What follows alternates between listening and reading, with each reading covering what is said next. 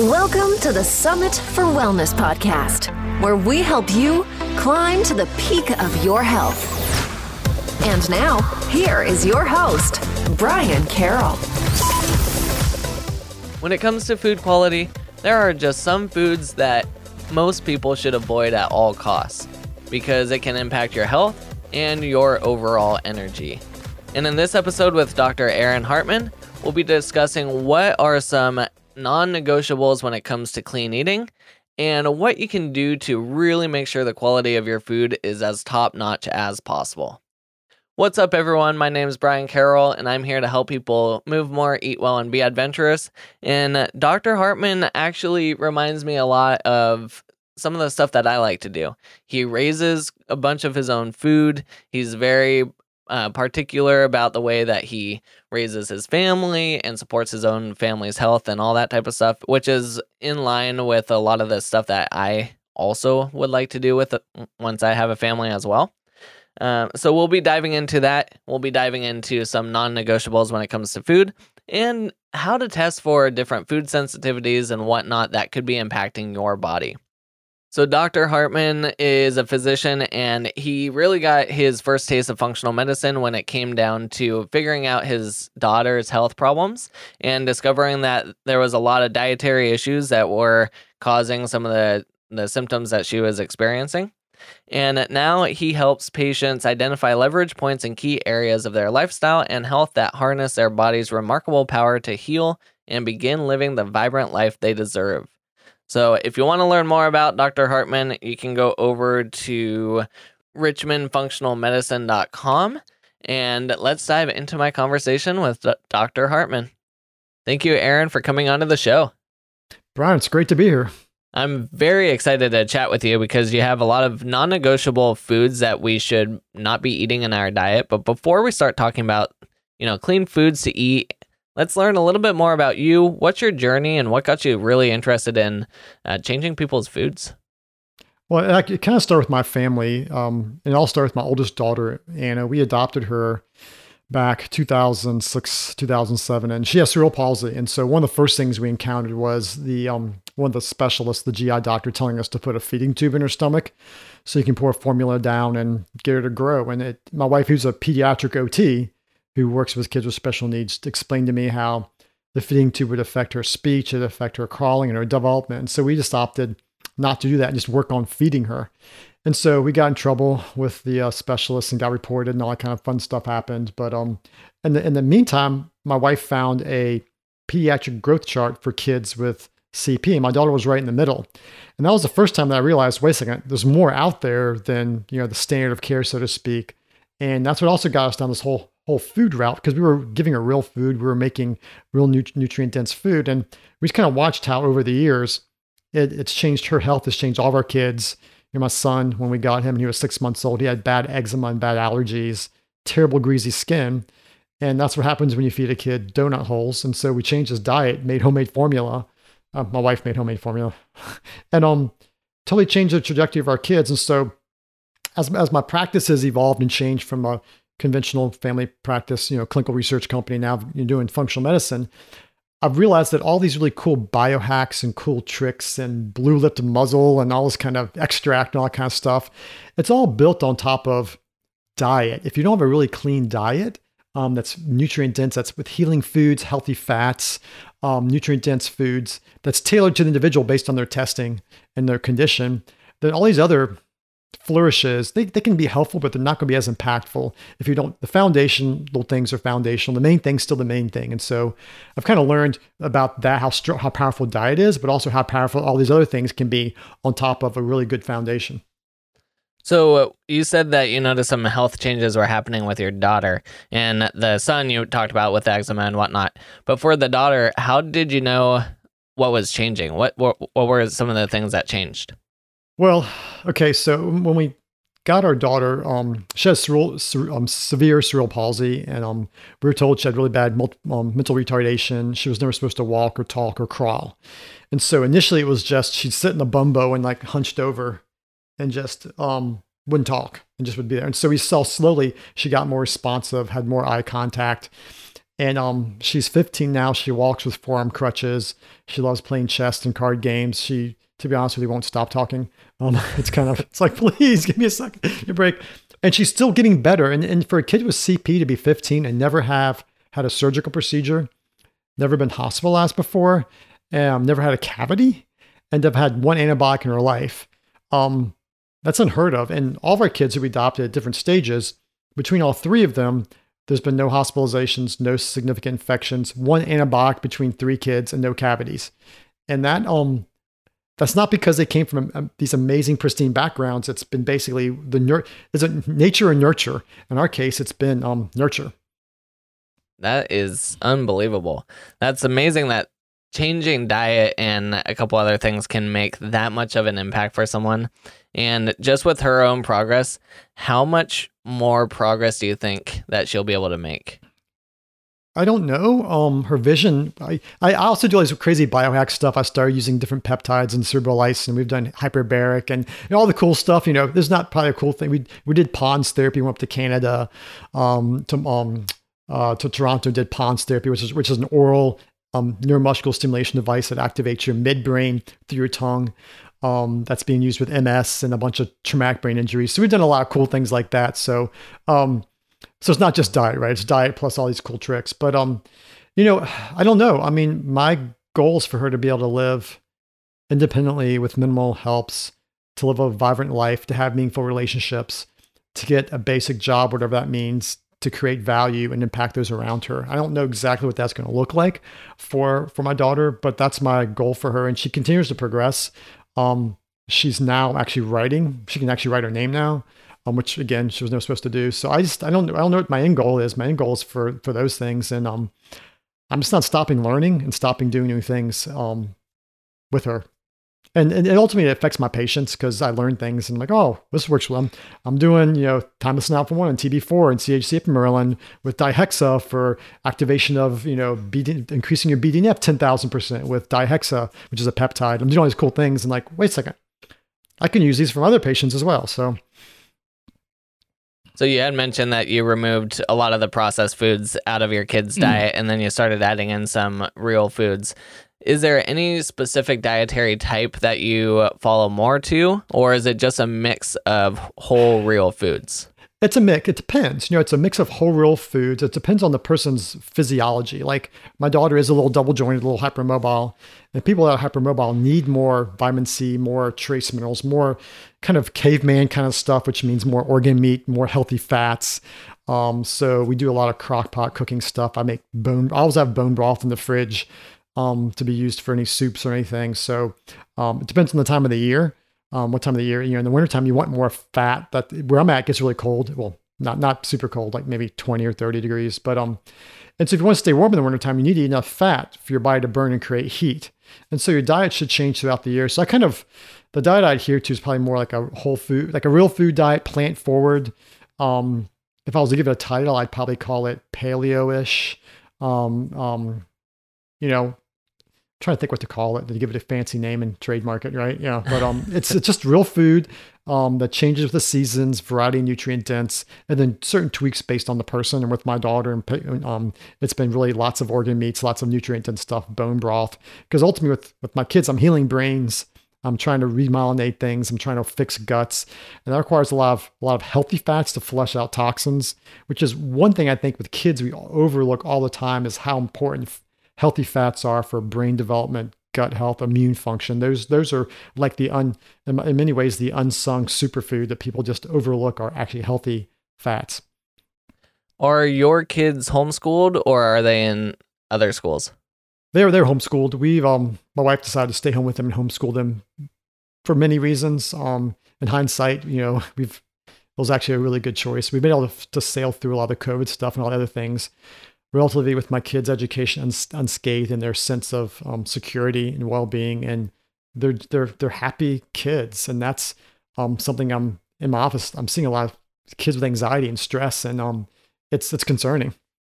Yeah, the reason I was asking that is a lot of times people might have healthy foods at home, But if their kids are away from them, 7-8 hours a day and they're at school, they have access to all these other types of foods and all sorts of products. So in those situations, if you're trying to, get your kids to eat the best type of foods possible, how do you manage their access in more public spaces like schools? I mean, when we send them places, which we do, we would pack stuff with us. We take snacks. I mean, it got to the point in time where we'd go places and they have the little kiddie snacks, and we'd actually bring our own, organic Newman's Own raisins as a snack because we didn't want them given the other raisins that actually had the corn syrup put on. I mean, why would you put corn syrup on raisins? I mean, right? And so we basically just take stuff with us, pre-pack it. When we go on vacations, we tend to like pre-cook food and take it with us. It's a big investment, but it's an investment that pays off, especially for your kids' health. Mm-hmm. Yeah, another question I had is when it comes to, people picking on them because they always bring, like home lunches and et cetera like that, or just people bullying other people based off of the foods that they're eating. Your kids might not experience that, but maybe some of your other patients have. What do you do in those situations? You got to turn into a game, to be honest with you, and just educate your kids why they're doing what they do. Because ultimately, kids can be really mean regardless. I mean, kids are going to pick on kids because that's what kids do. I mean, how about you? I was picked on as a kid. I actually realized a couple of years ago when all the elementary school, and I just kind of went with the flow. I didn't realize that was, I was oblivious to it. And it just happens. So that's where you prepare your kids, educate them, say, hey, ultimately you're educating them so they can when they move out of their home, they can make their own personal decisions. My oldest daughter is 15, my second's 14, and my 14-year-old's now going out and doing things with friends. And it's like, we have to hope that she has learned enough to make really good decisions. And it's really interesting with our daughters, like when they eat really good, their cycles are great. They have like a 3-day cycle, no problem. And when they eat poorly, they have painful cycles and lay in bed for a couple of days. And it's sometimes when you educate your kids, they kind of see the correlation. And so they say, wait a second, I ate bad. Now I'm having a lot of pain for the next couple of days, just educating them, doing the best we can, and just realizing that we're all going to be picked on some point in time. We just need to have enough resilience to kind of take it with stride. Now, transitioning into working with adults at the point you probably see them, they've already formulated opinions. They already have certain dietary habits that are really ingrained in their daily routines, etc. The patients that you're working with, I don't know if they're coming to you after seeing a lot of different people or if you're their general practitioner or what it is, but how difficult is it to get them to make dietary changes? I think it's difficult for a lot of people. You have a family, you have a spouse. And so someone comes to me and they're like, well, I'm all in, but my spouse isn't. And my kids aren't. My kids are 15. They're going to bring what they want to bring. And I've got a patient who everybody, brings Coke and pop into the house, processed food. And it's like, she's got chronic fatigue and fibro and some autoimmune issues. And it's like, it's hard. And so that's where, ideally the whole family would be involved. And that's where if you start young with the kids when they're young enough, they don't know any better, that, hey, homemade granola is actually great. Let's do that, which is the homemade granola I make is grain-free. It's like all nuts and stuff, but it gets hard. It's difficult. And it's an educational process. And people have to believe that when I say half of all chronic disease in our country can be directly related to eating processed foods, I try to lay out the information to educate people, but it's not just the head knowledge. People ultimately have to, in their heart, have to know and learn and experience how they feel when they eat real food.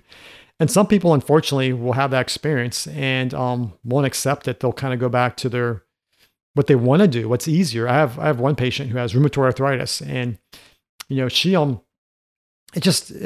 do great. Like do like a 7-day juice fast, eat really great. All of her rheumatoid symptoms go away. Her RA factors coming down, her anti-CCPs coming down.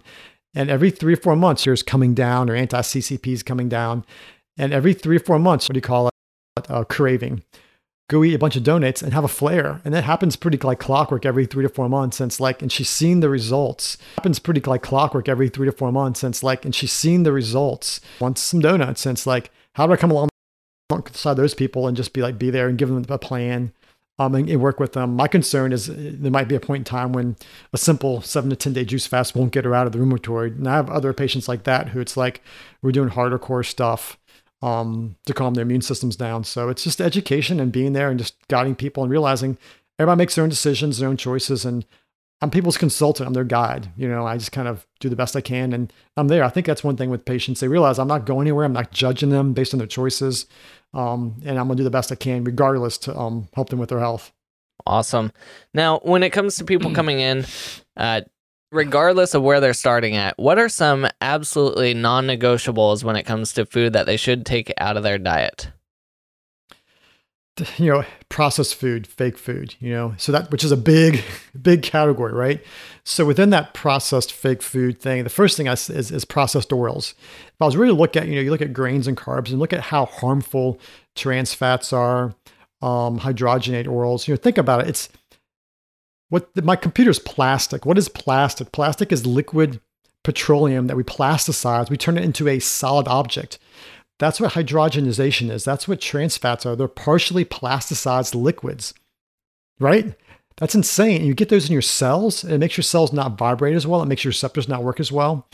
If I was to pick one thing to work on first, it's going to be like sugar and oils. And it depends on the patient. If you're more inflamed autoimmune, I might do the sugars first. If you have gut issues, if you have more immune dysregulation issues, I might do more the fats first, getting the healthy fats in, the bad fats out. That's kind of where I start. And once you get the healthy oils in, the bad oils out, and you remove the sugar, then you start working on the next process level, which are all the grains, the carbs, the wheat, the soy, corn. I will, right? You can't actually get good quality rice and do it better. But if someone's trying to heal themselves, you want to remove all inflammatory foods, which I know is difficult. So in that case, if we're kind of working on things, I'll focus on, again, the fats, sugar, then like your big processed grains, like the big wheat, soy, corn, and then kind of like get to some of the other things, depending on where the patient's at. Have you seen the how it's made video on how canola oil is made? I've not heard about that one, but I've seen multiple different videos about oil in general. And, it's called rapeseed oil, and they deodorize it with a solvent. I mean, and the thing people don't talk about these oils is when they typically process them, they use a pressurization process. I'm not sure if the video you're referring to shows like the smoke coming off of it. Does it show that? Okay, well that is actually you're burning the fat. It's like you're cooking with butter at your stovetop and it kind of smoke point. You're hitting the smoke point for these omega-3s and 6s. So you basically have turned them into burnt, charred fat. They are very inflammatory and very toxic. And so literally in that process, it's not just separating getting the oil out, you're actually burning it before you even consume it. And that's what makes those things even worse. Yeah, in the video I'm talking about, you see at some point the byproduct is just absolutely this nasty, gunky paste. And that's essentially what could be going on inside of your body if you're consuming a lot of this stuff, is you're getting all this skunked up junk that's very hard to process and push through your system. Yeah. There's one interesting study I was looking at. I was looking at heart attack incidence, and there's a close correlation with the large consumption of processed oils the night before a heart attack. And I was looking at people eating out and having heart attacks the day after eating out, because most of the oils that are used in the restaurant business are canola, soy that's processed.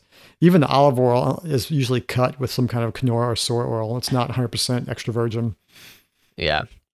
Yeah, and it's cheap to make. And so restaurants are typically going to use something cheap because they're going through a lot of it too. Well, a lot of those oils are they're deodorized, so they don't have a flavor. So it makes it for the chef. The chef actually doesn't have to be as specific. When you use olive oil or coconut oil, it has a flavor in it, and you have to use it the right way, right?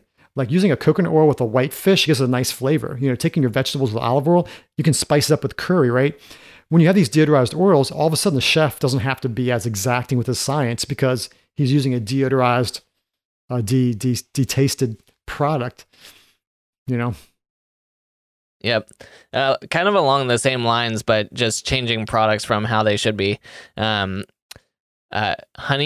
raw honey, is not always what you would expect it to be. A lot of times, a lot of those commercial honey products are cut with high fructose corn syrup. And what they do is they put out giant barrels of high fructose corn syrup out into the fields and let the bees go and harvest it, bring it back to the hive. Once it's in the hive and they extract it, it's considered honey. Doesn't matter that it was originally high fructose corn syrup. So You've got stuff like that, and then you also have the whole. One thing I didn't realize, the honey world's almost like the olive world. Olive world, where you have like the really good stuff, and you got these like these black market stuff. And there's a huge amount of mixed high fructose corn syrup and honey oil coming from China that gets shipped to the Philippines and other countries, and then it becomes not from Chinese origin, but from the Philippines or Taiwan or Vietnam. And so I think honey's one of those things. I don't trust it unless it's local. I mean, with honey, I'm like, I want to know where's a farm in that state, or if there's Canadian honeys that like are coming from a farm, because it's so easy to adulterate it. Either I wasn't aware of what you're referring to. That's even a better way, because you can have organic wild caught honey that's literally, I actually have bees myself. I have some hives. Same. Yeah. Okay. Oh yeah. And so I just got my first, and so I'm like, I got 2 hives I'm building up right now. So I am supplementing them right now to get them through the first winter. And you'll use sugar that you melt with water, and so the honey in those combs literally is just, that's all it is. People, it's hopefully in the spring we'll get some yummy honey though. So yeah, it's once you harvest your own fresh honey, it's unbelievable. Really, and the amount of work and time that you put into it and the extraction process, you just really appreciate it. But yeah, a lot of times to help them get through the winter, you have to supplement and give them a little boost. And then like my bees, I've got a couple boxes of a couple brood boxes full of honey right now on them, but then I also throw like a sugar patty on top as well. So if they do eat through all the honey, which they shouldn't, but if they do, then they're snacking on that as well. But that's just one of the byproducts of us taking some honey from them. Yeah. I need to make actually a couple sugar pies myself this week. So yep, I haven't done it yet. Yep. Well, so you said you have bees, and I'm assuming you have a decent amount of space or land that you're living on. Are you also growing your own food then? Yeah, we're weird. My wife and I, we take things a little to the extreme, and I recognize that. So we actually have a little farm outside of Richmond. We've got like some land, and we have cows, we have chickens. So we do our own eggs. We do our own beef. I supplement my cows. I've actually studied appropriate agriculture for cows. And so I supplement my cows with kelp. So I use that as a mineral supplement to maximize their health. We have some fruit trees. Haven't been super successful with that just because I haven't spent the time. I do some mushroom foraging. We actually have lion's mane pretty readily available on our property about this time of year. So we're just kind of, and my kids are just learning like, hey, this is real food comes from, this is how it works. And so they kind of have an appreciation for real food, which is, it's amazing how many people don't know how to cook these days. I remember watching when I was a kid, a Leave It to Beaver episode. And Joan, this is back in the day in the 50s, I know, and times have changed, I recognize that, but Joan was getting ready to start dinner, and so it was 3:00 in the afternoon. She went into the fridge, pulled out a big old thing of bone, put in the pot, and started boiling water. I'm like, that was normal enough in the 50s that you could put that on a TV show and no one would think twice about it. Now no one knows how to cook. We're so used to like processed foods, and it's just a different. My kids appreciate that, and I think that by itself is worth all the stuff we've done to give our kids this interesting experience. So you said you supplement kelp with your cows. Is that for like iodine, or what's that for? So no. So one of the things I do is I learn from everything, right? So I learn from my cows, and it's interesting. There's about 98 plus or minus trace minerals in fescue or grass that are critical for cows' health. And if you have a cow that's fed grain, so you get sick cows. Not only do they become pre-diabetic and get the marbling, which is yummy, but it's a sign of pre-diabetes, right? Fatty infiltration of your liver is called fatty liver disease. You see it in people with metabolic syndrome. And a cow, we say, yummy, right? So I kind of learned that was a bad thing. And I learned also about the trace minerals. And so sometimes when people do organic cows, they won't give them antibiotics, and the cows can get like an eye infection from flies, and they'll go blind, right? Well, what I learned from Joe Salatin, who's like one of the premier organic farmers in the English-speaking world, he actually lives here in Virginia, is that he started supplementing with kelp, which is a nutrient-dense product of trace minerals, right? It's got all the trace minerals because it's basically the land bringing the minerals into the water. It concentrates, then the kelp concentrates in there. I mean, that's kind of how that whole process works. That he has not had a cow go blind in over 20 years. So I'm like, well, I don't want to afford an expensive vet bill. I want my cows to be happy and healthy, and I want the byproducts of them to be healthy. So I started supplementing with kelp. And our first cow we processed, I've noticed how deep red the meat was. And so the reason I supplement is one, for the health of the cow, and two, it's the byproduct. Ultimately, you eat what you ate.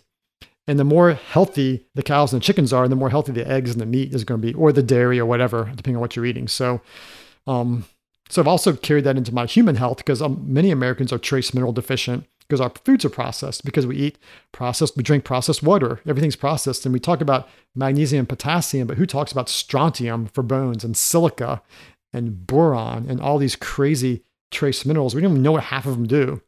We just know if you don't get them, you increase your risk for chronic illnesses. I was going to ask you if you've gone over and hung out with Joel Salatin at all, because you're right there. So, oh yes, yeah. He's actually come to Richmond, and he's got his little farm, and and when we run out of eggs, I'll actually order eggs from Polyface and pick them up locally. He actually does a drop off in Richmond, 10 or 20 of them, put them in a freezer to last us for a bit. So yeah. So you got like a whole little homestead going on there. Do you also have a greenhouse where you're growing food all year? No, this is my hobby. So like, we have a garden, and basically halfway through every summer, the garden gets overgrown with stuff because I get on call, I work too long, we take a vacation, I come back, it gets overgrown. So we have yet to have like an amazing garden. We usually have tomatoes, and that's about it, and maybe some squash. So hopefully I'll have a little more spare time as I get a little older to have a good garden. But the greenhouse is like the next level of work, which I just don't have the margin for right now. That'd be one of my dreams, is to get a little older and have some spare time so I can start doing that stuff then. So unfortunately, not everyone on this planet can have, a little bit of land to raise their own cows and all that type of stuff.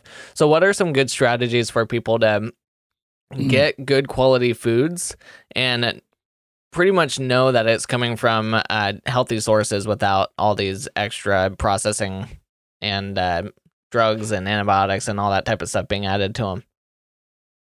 I mean, you really need to research your local environment. For my patients, I've actually put together a food sourcing guide for the Richmond marketplace, where it's like, if you want beef, this is where you get beef from. This is where you get your chicken from. There's a place called Fall Line Farms here, look for your local CSA. Look for what's your local community supported agriculture. Is there, local farmers markets.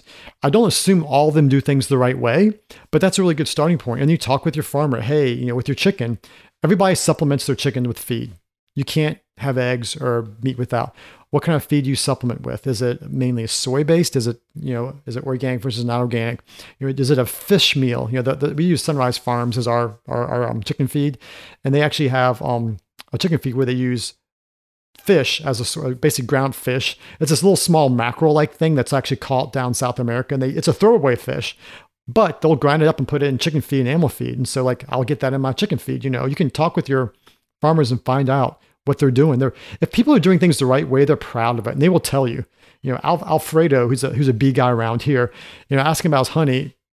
You can be there for 30 minutes as he talks about the little bees and how beautiful they are, and they do their dance. And he's from I think he's from Argentina, maybe. He's like passionate about his bees, and people that do things the right way are passionate about. So just find those local resources.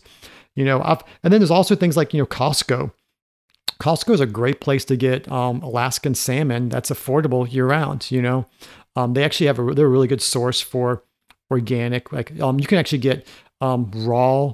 Comté is a raw French cheese. You can get Gruyere, Swiss Gruyere, which is another really good European cheese from Costco. So just find your local resources, support your local agriculture, but also realize olive oil can be kind of pricey. We have a local place, the olive oil tap room, where I'll get like the really high quality stuff. But when I run out, I will, Costco has really good Tunisian olive oil they've sourced and do a gun job with as well. So just find your local sources and research it. It took us a year and a half to figure out where to get stuff from.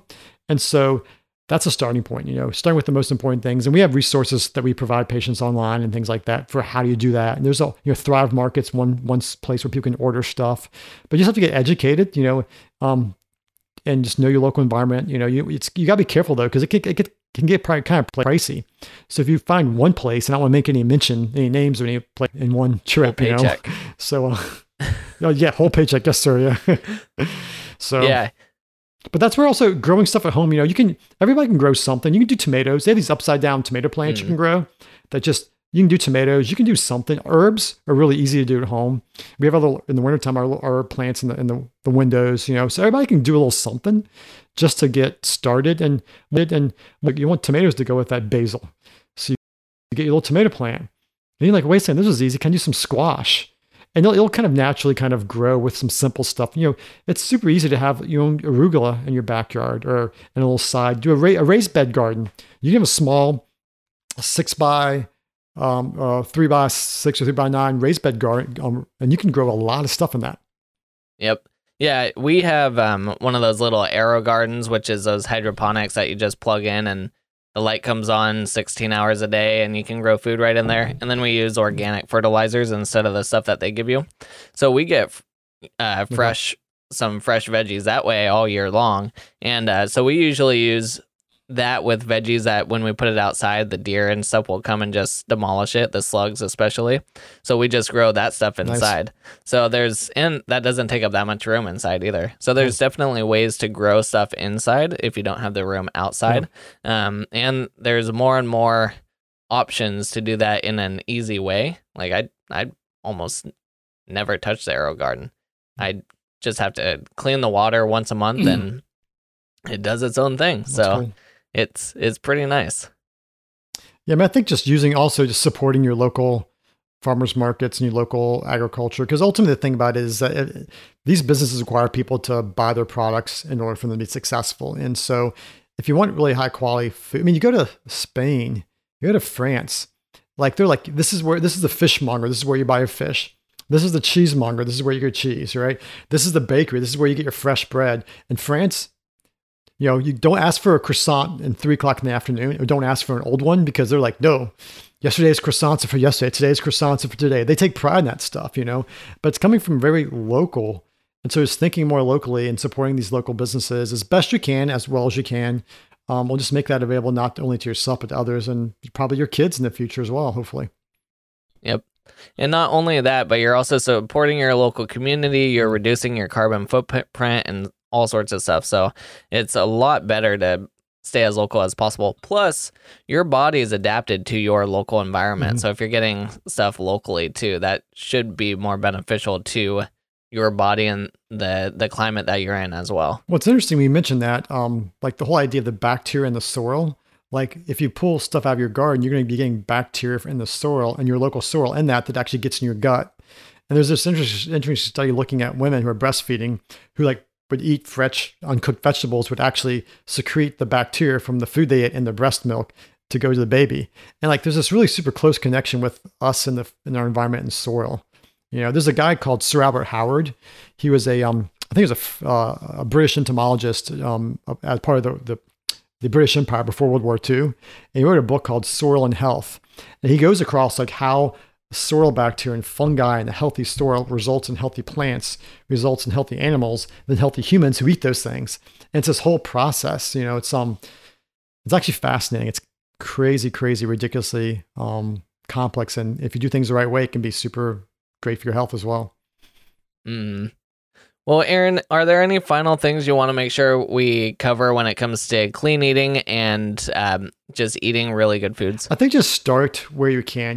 People often get overwhelmed by, I'm not going where you can. People often get overwhelmed by, I'm not going weird. But people can choose healthy oils. They can start there. They can get rid of sugars. They can use real sugar, use real honey, raw honey, use real brown sugar, use grains. They can do these things slowly, and just picking one or two things and doing it slowly. I think that's the biggest message to people is don't get overwhelmed. Don't let it get to you. It took me. This is my job. This is my calling. And it took me 1.5 years just to figure out where to buy stuff. So if it took me that long to figure it out, it's going to take a bit to the typical person. So just go with it. The tortoise wins the race, right?